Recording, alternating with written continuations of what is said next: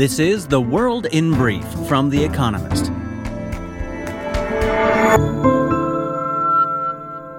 Our top stories. Britain's Chancellor and Health Secretary resigned, throwing the government of Boris Johnson, the Prime Minister, into disarray. Sajid Javid, the Health Secretary, said he had lost confidence in Mr. Johnson, who has been engulfed in repeated scandals, most recently over the drunken conduct of a senior government figure. Rishi Sunak, the Chancellor, said the public expected a government run, quote, properly, competently, and seriously, and hinted at differences with Mr. Johnson over fiscal policy. Oil prices slid amid concerns that a looming economic slowdown will weaken demand. The price of a barrel of Brent crude, the international benchmark, dipped by about 10% to $102.77. Just weeks ago, it was around $120, as boycotts of Russian oil sparked fears of supply shortages. Meanwhile, recession worries in Europe sent the euro to its lowest level against the dollar in 2 decades, and yields on the 10-year Treasury note fell below those of the 2-year bond for the 3rd time this year. Such yield curve inversions tend to precede recessions. Russia's parliament approved 2 new bills that will, in effect, move the country's economy onto a war footing. The first could force businesses to supply the army with goods and services. The second could compel employees of those businesses to work antisocial hours and without annual leave. Both laws require second and third readings and the signature of Vladimir Putin, the president, to become law. Police said the 21-year-old gunman who attacked a 4th of July parade in Highland Park, Illinois, fired more than 70 rounds from a roof, then initially evaded capture by blending into the crowd dressed as a woman. Several people have died, more than 30 were injured. Officials said the suspect planned the shooting for weeks and legally purchased the gun he used. The Bank of England warned that the economic outlook for Britain and the world has, quote, deteriorated materially. Inflationary pressures, largely created by Russia's invasion of Ukraine, are straining household and business finances.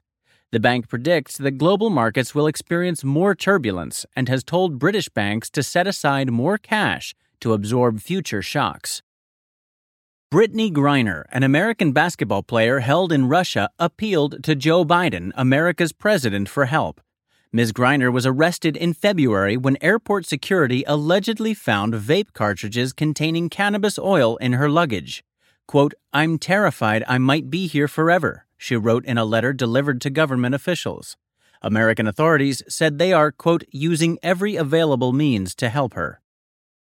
Italy declared a state of emergency in 5 northern regions in response to the area's worst drought in 70 years. The drought threatens over 30% of Italy's agricultural production. Several municipalities have also set restrictions on water usage. The announcement came after a glacier collapsed in the Italian Alps, killing 7 as the result of unusually high temperatures. And fact of the day, 51.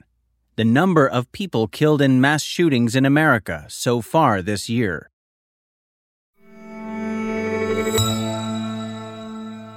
And now here's a deeper look at the day ahead. A global food catastrophe is still coming. As well as war, disease, and poverty, hunger is haunting the world.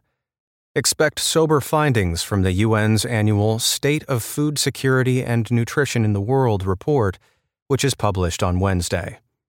COVID-19 has warped supply chains and curbed household incomes, and extreme weather has hurt yields in many breadbaskets. The result was a jump in the number of undernourished people in 2021. Yet this year threatens to be worse. International grain prices, which shot up after Russia invaded Ukraine, have at least fallen to pre-war levels. But the UN's negotiations with Russia to end the blockade on Ukraine's shipping of grain have failed to bear fruit. And many risks remain, from protectionism and more adverse weather events to the soaring costs of energy and fertilizers.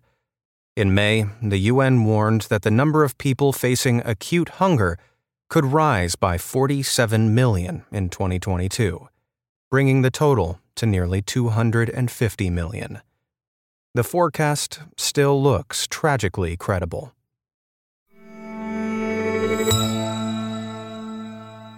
Biden mulls a cut in tariffs on China. On July 6, 2018, Donald Trump's first long list of tariffs on Chinese products took effect. That matters because America is required to review the levies after 4 years. With inflation running high, Joe Biden, Mr. Trump's successor as president, is looking for ways to ease price pressures. Eliminating tariffs on China, effectively a tax on consumers, could lower inflation by roughly 0.5 percentage point, according to some estimates. But Mr. Biden has also vowed to be tough on China and is loath to do something that would be portrayed by Republicans as capitulation. Even within his administration, some see the tariffs as precious leverage. The result may be a narrow suspension of tariffs on school supplies, which are popular summer purchases and the like, while the rest remain in place. For Mr. Biden, this could be the worst of all worlds. He risks criticism for making concessions, while inflation remains resolutely untamed.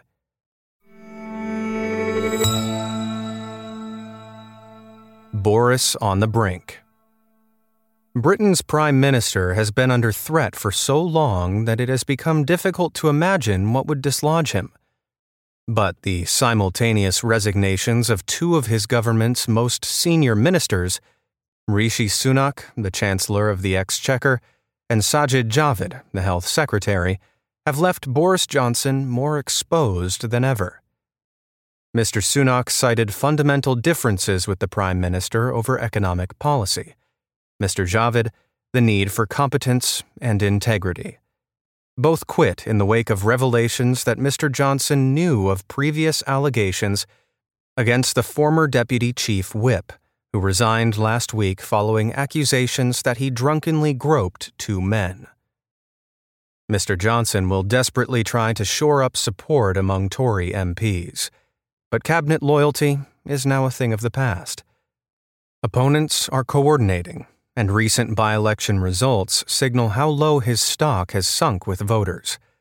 His survival in a confidence vote last month makes him technically safe until and unless Tory MPs change the rules on holding another ballot. But the game is well and truly afoot.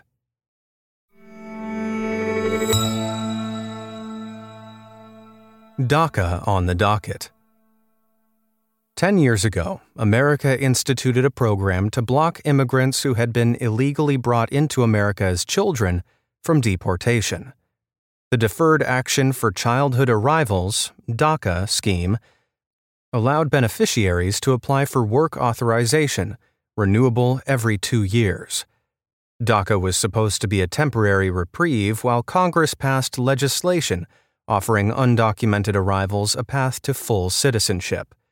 But it never did. Though popular, 3/4 of Americans support it, DACA has long been under attack. Although the Supreme Court thwarted Donald Trump's bid to end it, in 2018, Texas and other Republican-led states sued to stop the federal government from approving new enrollees. Last year, a judge sided with Texas. On Wednesday, the conservative Fifth Circuit Court of Appeals will hear the Biden administration's appeal against that decision.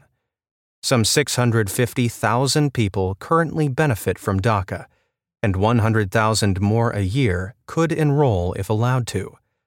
Instead, those young people face the possibility of deportation from the only country they have ever known.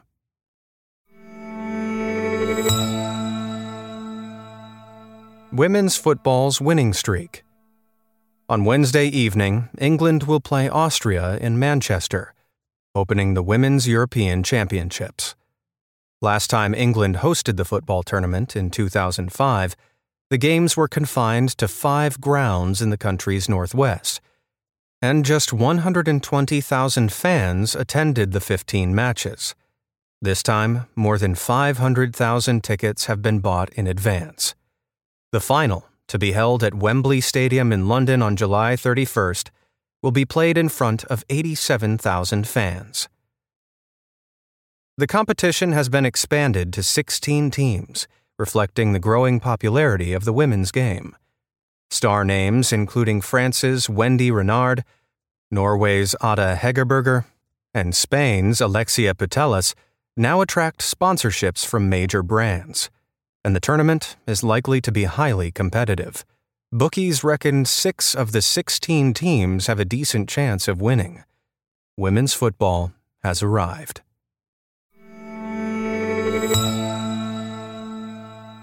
Daily Quiz.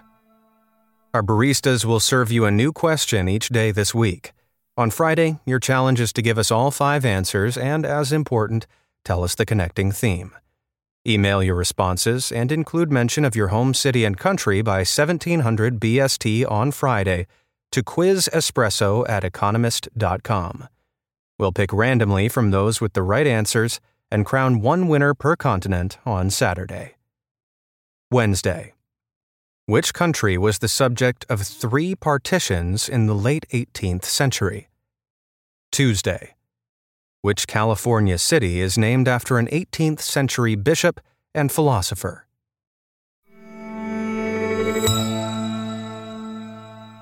Finally, here's the quote of the day from Frida Kahlo, who was born on this day in 1907. Nothing is worth more than laughter. It is the strength to laugh and to abandon oneself, to be light. That's the world in brief from The Economist, available 3 times every day of the week. You can also hear interviews and analysis from our journalists, including our current affairs podcast, The Intelligence, on your podcast app. And subscribers to The Economist have access to each week's full edition in audio. Just download the Economist app to start listening.